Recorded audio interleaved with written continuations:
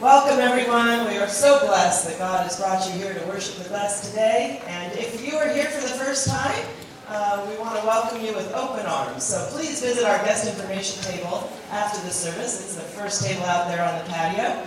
And someone will be there to give you a Bible and some other information to help you get connected. We're here to help you take those next steps in your walk with Christ, no matter where you are in your journey.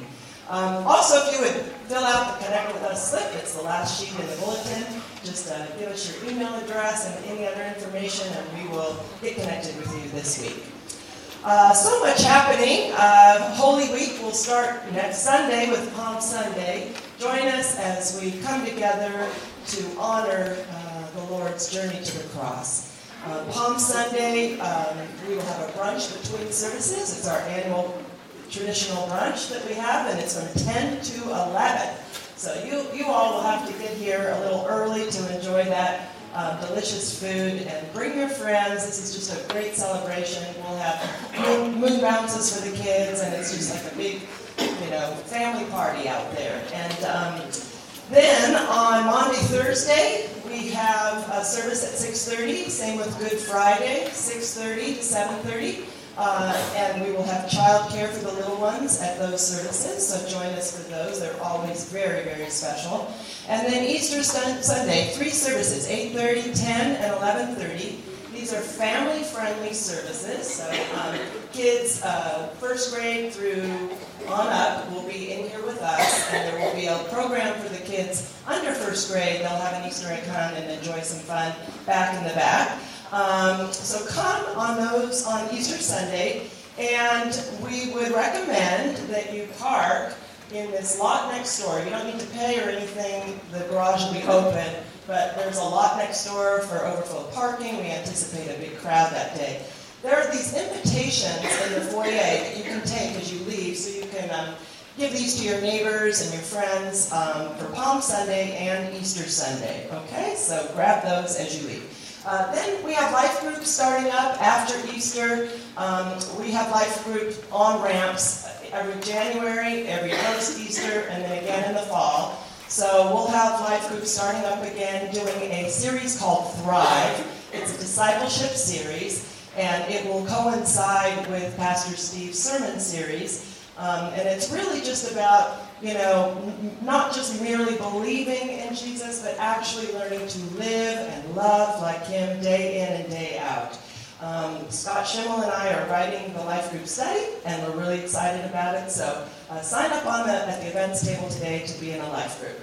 And then last, we have the Aspire Women's Conference on April 21st. It's a Friday evening. We have a lot of women signing up for this, so it's going to be a really fun time. I'm really looking forward to it. There's a flyer in your bulletin. 4 amazing speakers, a wonderful time of worship. All of us get to sit together, and it'll be just a wonderful evening of renewal and refreshment for the women of this church. So now, let's all stand, greet the people around us, and we'll continue worshiping the Lord together. Good morning.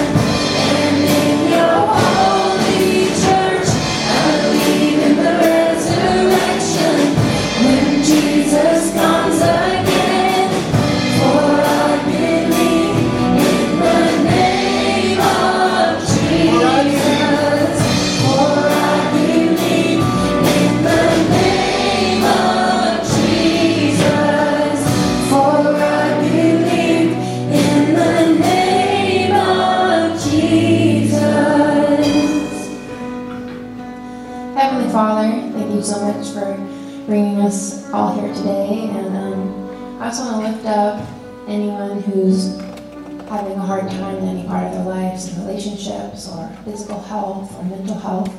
We just want to lift those all up to you. And thanks for letting us come here and worship you together. Amen.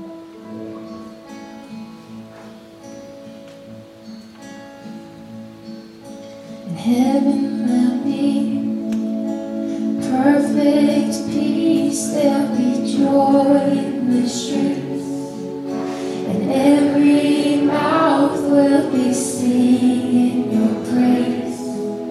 There'll be no sorrow at all.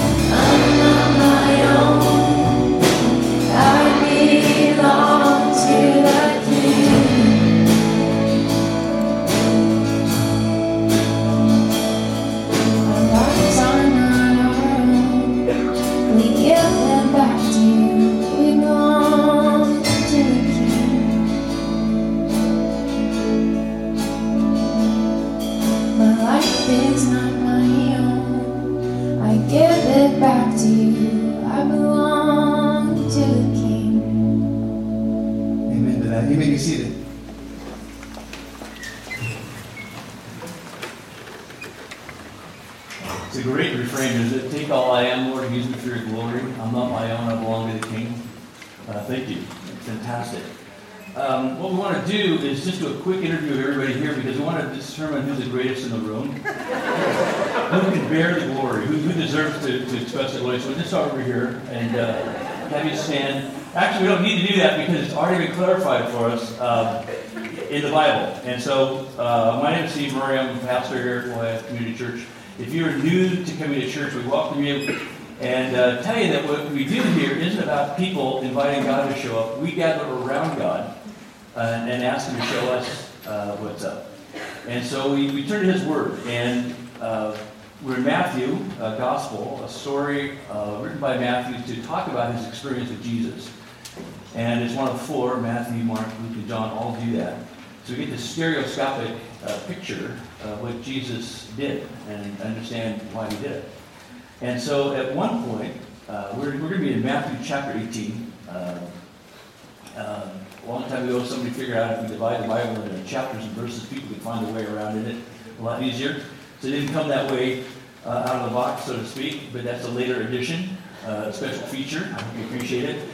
And so we're in Matthew 18, and before this, Matthew's telling us that in the north part of Israel, in a little community called Caesarea Philippi, under the Mount Hermon, where there, as we speak of skiing, spring skiing on Mount Hermon right now in Israel. It's a beautiful place.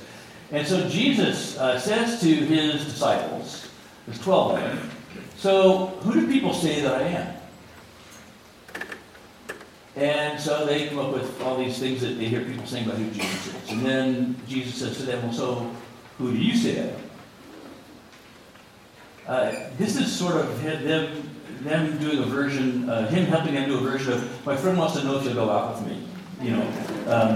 What are the people saying about me? And by the way, what do you think? And so Peter, one of the disciples, the most impetuous of the disciples, said, pick me, I know. You are the Messiah. And Jesus said, you're right. And God told you that. And so Peter is basking in glory, saying, Lord, take all I am, Lord. Use me for your glory. I am not my own. And as soon as he basically said that, Jesus tells them that we're going to now turn our attention from the north here. We're going to go south, but up. We're going to go to Jerusalem. And there, some very serious things are going to happen. He talks about his own imminent death. Immediately, Peter, obviously the greatest among these guys, says, hey, whoa, that's a very bad idea, Lord. Very bad idea, for some obvious reasons. And Jesus then sort of surprises Peter and all the guys by saying, get thee behind me, Satan. You don't know what the will of God is. And his big moment of, like, really? And so for the rest of the time, as they go back toward Jerusalem, there's a sense of impending, if not doom, a sense of dread. And along the way also, almost all the Gospels tell us that the disciples, as they're going to Jerusalem, start having these conversations about who's the greatest. I think they saw that Peter had the edge, but is now out. And so now they're all kind of jockeying, lobbying. And so in Matthew 18, we see that they come to Jesus with this question. At that time, the disciples came to Jesus and asked, who then is the greatest in the kingdom of heaven? An impossible situation, and the presumption is just thick. First of all, we know we'll be in the kingdom of heaven. Just want to know our status in the kingdom of heaven. And so I have these pictures for you. I have one of Moses, Charlton Heston, a.k.a. Moses, holding the Ten Commandments. And then you see David, the king, wearing the crown. David, arguably Moses. Why are we having this conversation? We already knew the greatest in the kingdom is Moses. He brought the commandments from God. Or David, the great king over Israel, to whom it was said that it would be through the line of David that the Messiah would come. Or perhaps it's Peter. Because Peter, in these conversations previous with Jesus had said to him in front of everybody, I'm giving you the keys to the kingdom. So which one is it? The one bearing the commandments, the one wearing the crown, the one holding the keys? So the assumptions here about God are thick. So what are your assumptions about God? What are your assumptions about God? If you have known Him for a long time, or if you're just exploring Him and overcoming your revulsion to the idea of believing in God. Literally, I have friends on that whole spectrum who would say, don't ever confuse me with somebody who believes in God. I think that's really demeaning for you to even assume I'm that naive. And others would say, I can't imagine my life but for Christ at the center of it. So what are your assumptions about God? My friends who don't believe in God would say, hey, if God lets people go to hell, then I don't want to even know about God like that. Or if God does this or God does that, I'm not interested. But what if God's better than you imagine? What if He's better than you imagine? What if we don't quite understand what's going on? And if we knew the context, we'd say, thank you very much. For example, a guy walks into a bar. The bartender sees the man, pulls out a gun, and points it at the man. The man says, thank you very much, and he walked out of the bar. Anyway, so continuing on if you don't know the context and you were in the bar, you think, that is odd. A guy walked into a bar, the bartender pulls a gun on him, the guy says, thank you, and walks out of the bar. Well, if you know the whole story, it's that the guy walked into the bar and he had horrible, horrible hiccups. And he's trying to order a drink, but he sees he wants to get a drink of water, and so he jumps into the first bar he sees. He goes up, he's going to ask for a glass of water, but he can't even ask because he's got the hiccups. The guy pulls out a gun. He goes, whoa, hey, thank you. And he walks out to go where he's trying to go. So this is the sort of situation. It has nothing to do with the sermon, but it's a great little filler. Especially, I need more time. But see, it's better than you imagined. It wasn't just somebody doing a mean thing to somebody. It's them helping. So what if God is helping us in ways that we don't even understand, and therefore we're so defended against Him, we're not getting what He's trying to give us? And so are you ready to be surprised? Whether you don't know Him and you're curious or skeptical, or whether you know Him really well and you're maybe going through a rough patch, dealing with some doubts, and you're saying, where is God in all this? Who's in charge? Who's the greatest? Who do I turn to for help? And so the first big point of the morning is this. Jesus responds to them in a surprising way. He responds to them in a surprising way. He does this. He called a little child to them and placed the child among them.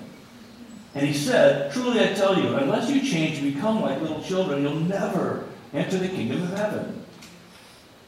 Therefore, whoever takes the lowly position of this child is the greatest in the kingdom of heaven. Can you imagine the surprise? Well, no, we're talking about the greatest. The greatest. One of us, the greatest, and He brings His child up. Now, it's interesting when He says, takes a lowly position of this child. In our culture, children are quite elevated. In my lifetime, I went from don't talk until spoken to, do you mind if I say something? And so we've had this big shift. But even in the Greek in which this text is written originally, child is not he or she, it's it. Children were sort of non-entities until they got old enough to contribute financially or to be married and to be productive in the community. And so the fact that Jesus would take a child, whether it was a boy or a girl, we don't know, because it's indeterminate here. But that He would do this, unless you change and become like little children, you'll never enter the kingdom of heaven. So really, He's saying to them, the conversation about who's the greatest is irrelevant because you're not even in yet.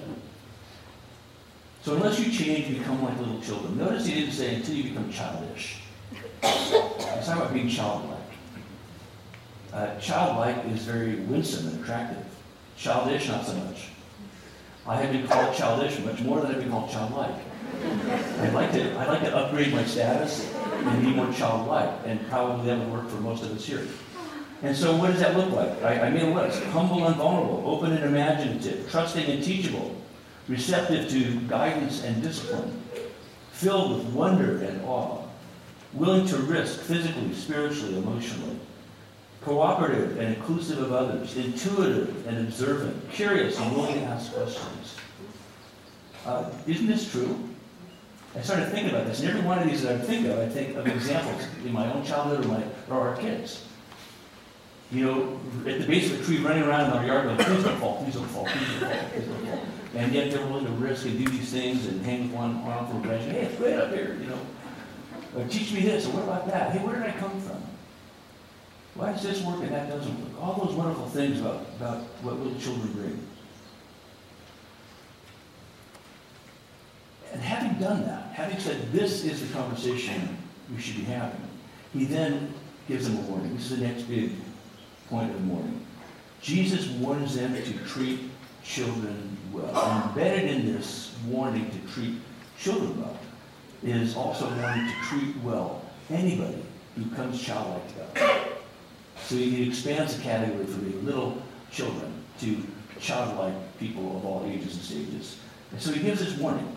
And by the way, this is a picture of kids in a school in Israel right now. It's a school in Israel where Palestinian kids, Arab kids, and Jewish kids go to school together. So you see these beautiful kids here in this picture. And Jesus warns them by saying, if anyone causes one of these little ones, those who believe in me, to stumble, it would be better for them to have a large millstone hung around their neck and be drowned in the depths of the sea. As I read this week, I thought, I don't recall any other time when Jesus made a threat like this to anyone. He would say, oh, these people are like whitewashed sepulchres, whitewashed tombs, beautiful on the outside, dead inside. Or he said, these people are blind guides, and don't follow them. I don't remember him ever saying anything so ominous. If this was a film, all of a sudden the music would come up really scary. You know, if anyone causes one of these little ones, those who believe in me, to stumble, it would be better for them. So it's not like the worst consequence is having a millstone tied around you and you thrown into the sea. That would be the good option. That's like the better option. It would be better for them to have that happen than what the consequence will be for them. So this is a very, very serious, stern warning about treating children well. Why? Because children are beloved by God. In his kingdom, children shall never be abused or abandoned, mistreated or deprived of care, treated as objects or possessions, humiliated, nor will children be worshipped. Children shall never be spiritually neglected or misinformed, or else. And then we see here a picture of a full-grown man standing next to a millstone, and a picture of the sea. Because the phrase here, the word here that Matthew uses, is a deep, deep, deep, deep sea. And so it's a very serious thing. But then, why should any of this matter to us? That's the question I inevitably ask. It's when I look at the Bible, I see the what's going on here, and I see the so what, in the sense of, well, what does this mean? And then I see the now what. We're kind of at the so what stage. Okay, that's what he said, and that happened, and that's interesting, but so what? Well, I find the so what to be this. This is the third point I want to make. That Jesus raises the questions we're not asking. You know, we don't come to him and say, take all I am, Lord. Use me for your glory. I'm not my own. I belong to the King. We come to him saying, you know, I'm looking and maybe open to negotiating with you because I am my own person and I belong to no one. But I think you can be helpful to me and I think I can be helpful to you. So could we talk? Who would be the greatest in your kingdom? And we don't really do it that way. We're way more subtle than that. You get the idea. We're asking all the wrong questions. And Jesus is raising issues and asking questions that we are just not asking. Now, one of the great things is when I see people grow, they always ask better questions. When people grow, they ask better questions. And you know you're in a great relationship, in a friendship, in a dating relationship, in a marriage, in a family, in a church, in a company, when you can ask any question and you can raise any issue. If you ever find yourself in a situation where it's just not okay to ask a question or raise an issue, get out of that situation. Or commit yourself to changing the situation so that you can ask the questions and raise the issues. This would be a question like, can we talk? There seems to be an issue we can't talk about. Is there a reason we can't talk about this issue? And so this is what Jesus is saying to us. Learn from me. I have something to tell you. I have a gift I want to give you. And so is it possible we might be missing something by not asking the right questions? By presenting God with defenses against his intrusion into our life. By making accusations about him. I can't believe you pulled a gun on that guy. What if we're all made for his kingdom? What if every human being ever born is meant to be in the kingdom of God? And because God respects our will, he is sovereign. He's not applying for the job. He is the sovereign Lord of all things, the creator of all things. But he respects our will. And what if you were made to know him and be in a relationship with him? But everything you've experienced and heard and interpreted leads you to believe that that's just not possible or even worthwhile. But what if you were made for his kingdom? What if all of us were? And what if we're called by God to guide others into his kingdom? Because having discovered him as a kid magnet, and we want to be childlike, we're drawn to him irresistibly. When our kids were really little, I'd take them with me places, and one time I had Lauren and Megan with me. They were really little dinky kids, and had to run an errand a couple blocks away from our house at what was then Hughes Market, the Newport Beach. And I ran into a guy I knew. I didn't know him well, but he lived in our neighborhood, and he was this awesome guy named Chuck Smith. He started a church called Calvary Chapel. He's an awesome guy. And Chuck Smith was a kid magnet. So there we met in the produce section, and immediately seeing two kids in the cart. I think the kids just thought this was a recreational thing. I'm pushing around a cart. So they're in the cart, and there's Chuck, and we just parked next to each other there in the produce section, and he just started playing with the kids. And the kids just love being around him. And so about, 25 years later, I saw him, and we were sitting there talking. He said, "Hey, Chuck, remember the time at Hughes Market?" He goes, "Yeah." And I said, "You are a kid magnet." He goes, "I know." And he was. And it's funny, and the reason he was a kid magnet, because he was a tough, competitive guy. You get to know him, a tough, competitive guy. But he was a kid magnet. Why? Because he just said, "Man, I just love being around kids for all those qualities that I read a moment ago." See, that's how Jesus is. They were attracted to him. What a horrible thing to stop somebody from being connected with the living God. Now, wouldn't it be great if we could understand that we're all called in his kingdom, and we're called by his grace and privilege to guide others into his kingdom, not by coercion, not by control, not by fear, but by love, in a way that Jesus loves children. Let the children come to me. And so here's our moment, to choose milestones over millstones. To choose milestones over millstones. Milestones are those things that mark great passages in our time, in our family, in our friendships. Remember the time. That's one of the most fun things about hanging out with your adult kids, is talking about all the things you've been through, right? Remember the time? Yeah. And what was maybe a time for tears then is now something you're laughing about. Or maybe something that you've been fighting about whose fault it really was for 20 years, all of a sudden, that was my fault. Seriously? Would you put that in writing? So this is what a milestone is. And so rather than picking a millstone, I'm getting in the way of God and people. What's a milestone going to look like in our lives? Hey, this is where I had a chance to introduce my friend to my friend. And he really loved meeting my friend. Don't you love when your friends meet your friends? Yes. I love it when somebody gets to know Jesus because they say, it wasn't like I thought he was. It's better than I thought. And you just go, yeah, it really is, isn't it? So we had this statement that we had this official statement in our core ideology. It says, our youth will never become who we hope and pray they will become until and unless they have a community of involved, mature adult disciples demonstrating an authentic relationship with Jesus in the kingdom of God in the real world. This is our milestone moment. And I want to flip that statement to say, we've committed ourselves to that. And so we're now in the midst of that. So this is what it looks like right now. Our youth are becoming who we hope and pray they will become. Because they are beloved by God and are full participants in a community of involved and mature adult disciples demonstrating an authentic relationship with Jesus in the kingdom of God in the real world. We've embarked on this. This is where we're going. Now we're taking baby steps. We want to do it much more effectively than we're currently doing it. But we need everybody to be in on the deal. So I ask you this big question. Are you willing to play an active part in that kind of community? Are you willing to play an active part in that kind of community? Here's how. You simply show up and say, wherever I see a kid, I say, hey, how you doing? What's your name? How old are you? How's it going for you? I just met a great kid on the way to church. He said, hey, how you doing? And he said, fine. I said, how old are you? He said, 5. That's awesome. How's it going to be at 5? It's all right. Why is it all right? He goes, all the kids at school want to play with me.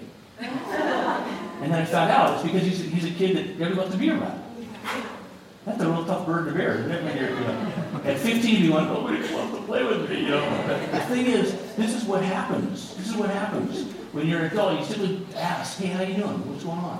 Wouldn't it be great if when any kid of any age or stage, walking from their car to class or into the patio or the church, would have some adult say, hey, how you doing? Hey, how's it going?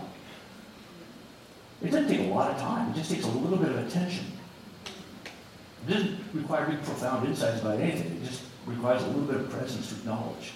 And then those of you who are saying, I really love to work within the children's ministry. I really love to work with junior high. I'm a little intimidated by junior hires. Junior high kids do not understand how intimidated adults are by them. This brings back so many unpleasant, painful memories of, oh my gosh, how am I around this? Or working with high school students. That's even more scary for adults. Really? Nothing like a 9th grade girl to look at a grown man and go, really? You're wearing that? They can just wither you just by a look, So adults are very intimidated. But what if we got over our intimidation and we just started walking around and said, hey, is there anything you guys need here? Anything I can do to help? How many of you know that we have a team of high school students and high school leaders going to the Dominican Republic? And they need cash.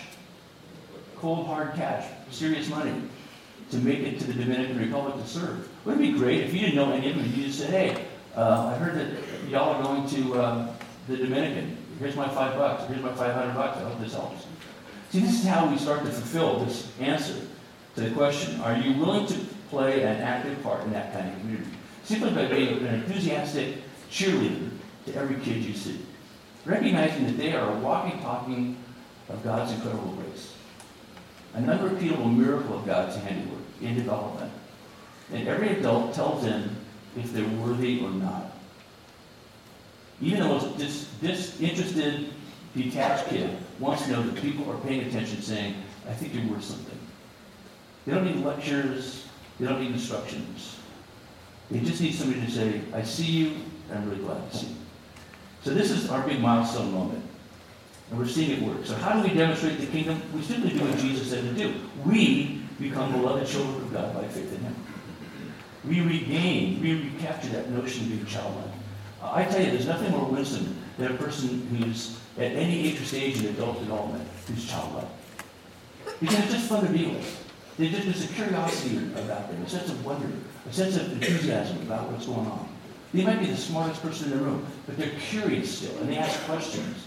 You might be the most accomplished person in the room, but they get excited about somebody who's learning how to play chopsticks, and they might be the world's greatest pianist. And so we're everyday people who walk with Jesus every day. That's all we do. That's how we demonstrate the kingdom. By every morning getting up and saying, Lord, take all I am. Not much. And as each year goes by, there's less of me. Or in some cases, more of me. But take all I am, Lord. Use me for your glory. Because I know I'm not my own. I belong to the King. I'm a child of the King. I'm a beloved son or daughter of the King. And so we're everyday people who walk with Jesus every day. We ask questions and seek honest answers. We embrace doubt and grow in faith. We worship, study, and pray. We give and serve. We take responsibility, personal responsibility for our community. How's my community doing? We're not consumers of religious goods and services. We're full participants in a living, growing, thriving, learning community. And we're a family of families valuing each generation. So here's a call to action. I asked you the question, are you willing to be a full participant? But here's a call to action for you to look deep in your heart, your soul, to look God in the eye, to look people around you in the eye. A call to action. No matter where you were yesterday, or what you did yesterday, or believed yesterday, or thought you were yesterday, you can love and serve Jesus today. This is what it looks like to be the greatest person in the kingdom. There's nothing greater than that. And so, Lord Jesus, that's my prayer for me. That's my prayer for my brothers and sisters here. That's my prayer for those who are perhaps exploring you. Taking a big, scary step to open up their heart and mind to you.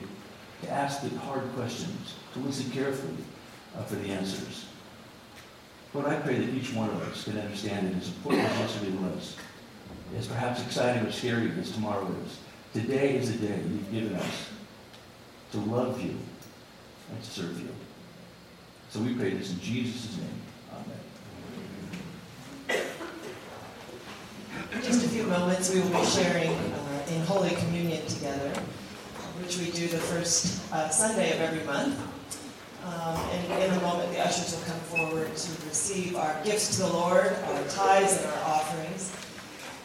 This is a safe place. I hope you all know that this is a safe place where we can be vulnerable with one another and we can share what's on our heart. And we are rooted in prayer here. And if you need prayer for anything this week that is heavy on your heart, or someone that you know that's going through something difficult, maybe you're going through something really difficult and you need to be lifted up, you can come to our prayer garden right in front of the sanctuary. A member of our prayer team will be there to pray with you.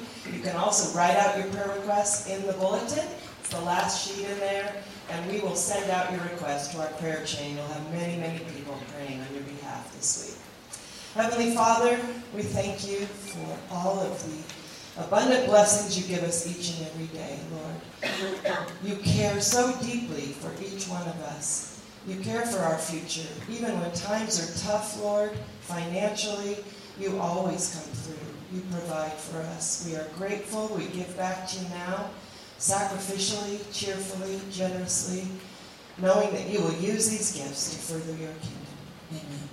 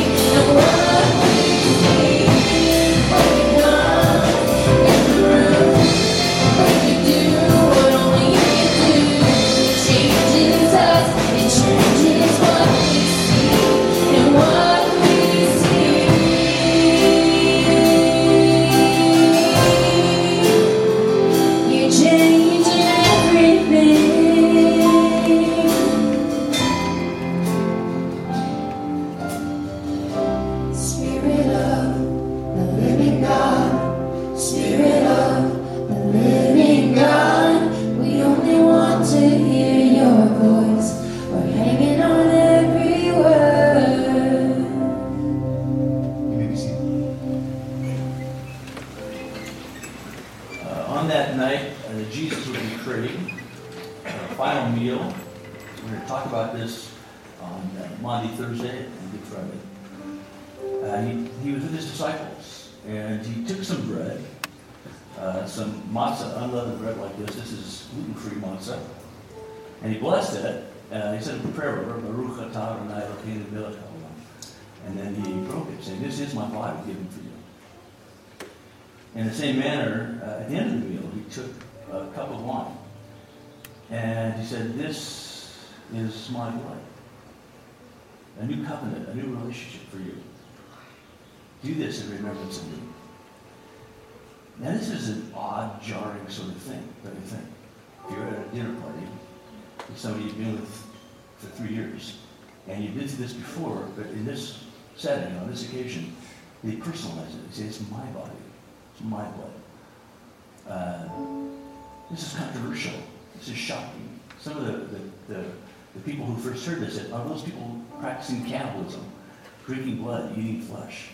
And then people who wanted to dissuade people from even understanding what was up with Jesus and his movement sweeping across Palestine and North Africa and over into Europe and around the world said, "Yeah, they're cannibalists." It is an odd thing. Why would God do that? Well, really, it's rooted in the history of Israel. When the Jewish people were enslaved in Egypt, God said, "I'm going to set my people free." And Pharaoh was resistant, and you know the story. And eventually God said to all the people in Israel, "Take a lamb, a perfect unblemished lamb, and slaughter it, and then share that lamb with other families as a meal. If your family's too small for a whole lamb, gather with another family. Share that meal. And then take the blood from that lamb and some hyssop, a natural paintbrush, and dip it in the blood. And from the top to the bottom and each side, cover your house, mark your house with blood." So every house in Israel, every Israeli house had a cross, a red cross across the door. Very odd thing. And stay in your house until morning. And God sent this angel to sweep across the land and take the firstborn child of everyone in the land in a house that was not marked. It was devastation for the Egyptians. Horrific. It finally broke the heart and the will of Pharaoh to say, "Fine, go, take whatever you need, but just go." And so that became the most celebrated feast in the history of Israel. To this very day, Passover, Pesach. And it's around this meal. This meal, the cup is Elijah's cup. Never ever touched. Always poured, never touched at any Passover meal. Because this means that the Messiah is among us. The bread is taken. Some is broken. One piece is hidden in a piece of cloth. Put it to the side. It's called the afikomen. And nobody knows what the afikomen means. But it's hidden. And at the end of the meal, it's held up. It's been found. And so we see the death and the resurrection of Jesus personified in the Passover. And so this became then the rite, the ritual that people would gather together, not as an act of cannibalism, but an act of incredible intimacy, personally with God and as a community with God. Put it in this context. If you've ever held a freshly bathed baby, a toddler, and you hold them close and they smell so good, and you snuggle with them, and if they're old enough to understand, you say, "I can just eat you up." If the child's old enough to understand that, they say, "Please don't. Please, really don't." But they don't. They just giggle and laugh, and because you're saying, "I just love you so much." Every mom knows this incredibly intimate thing to think that I brought you into the world. I gave birth to you. And so this is what we experience in Holy Communion. Jesus is saying, this is an intimate relationship we have that I'm calling you and inviting you to. You and me and all of us together. And so we constantly come back to this meal. It's a holy moment, but it's also a moment of deep love among the family. And so if you're here today and you're saying, "Well, I don't believe any of this stuff," we're not imposing this on you. In fact, I want to ask the people who are presenting and serving communion to come forward right now and take the bread and the cups. But they're going to distribute it around the room. And we invite everybody who believes in Jesus to come forward, and they're going to hear something like this. This is Christ's body given for you. This is Christ's blood shed for you. And what's going to happen is you're going to take a piece of this matzah, and you're going to dip it in that cup. And what this means is, I belong to Christ. And if you don't, then we respect that and honor that. So don't feel like you have to participate in this. But if you've been sitting here and you say, I think God is doing something in my life that I want to be a part of. I want to invite him into my life. This could be your first communion. Because it would represent the fact that you are now in an intimate relationship with him. And so, Lord Jesus, we consecrate and sanctify these elements in your name. We recognize in some mysterious way that we can't quite explain that you are present among us and present in them. We thank you, Lord, that they represent your grace in response to our need. Your invitation to be in a life-changing love relationship with you.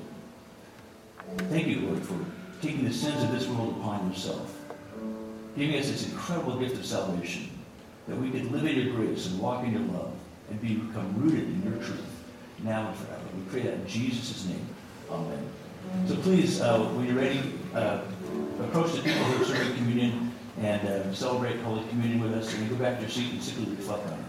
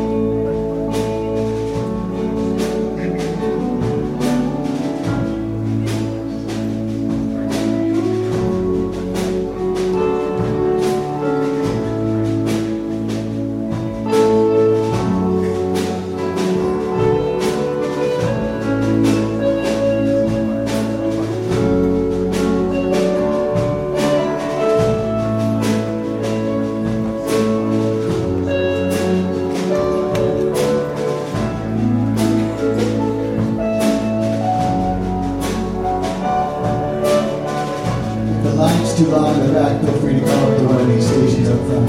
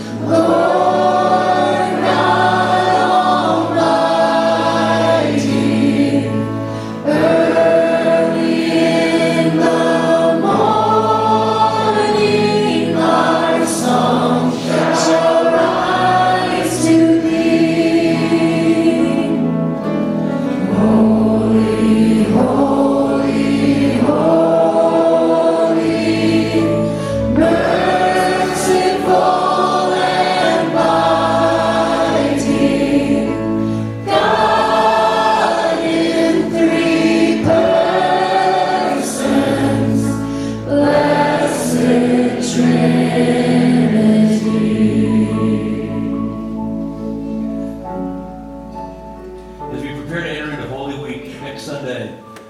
You have in your bulletin 4 descriptions of Palm Sunday, Maundy, Thursday, Good Friday, and Easter Sunday. This is part of your call to action. To think about who you'll invite. It might be the scariest thing to imagine inviting somebody. This is not to get somebody to come from another church. It's to think of who is not connected to the body of Christ that I know. Or is connected to the body of Christ, but they don't have a church. Invite them. And even if they can't go, they'll feel like, wow, that was neat. They reached out to me, and it might open up a conversation.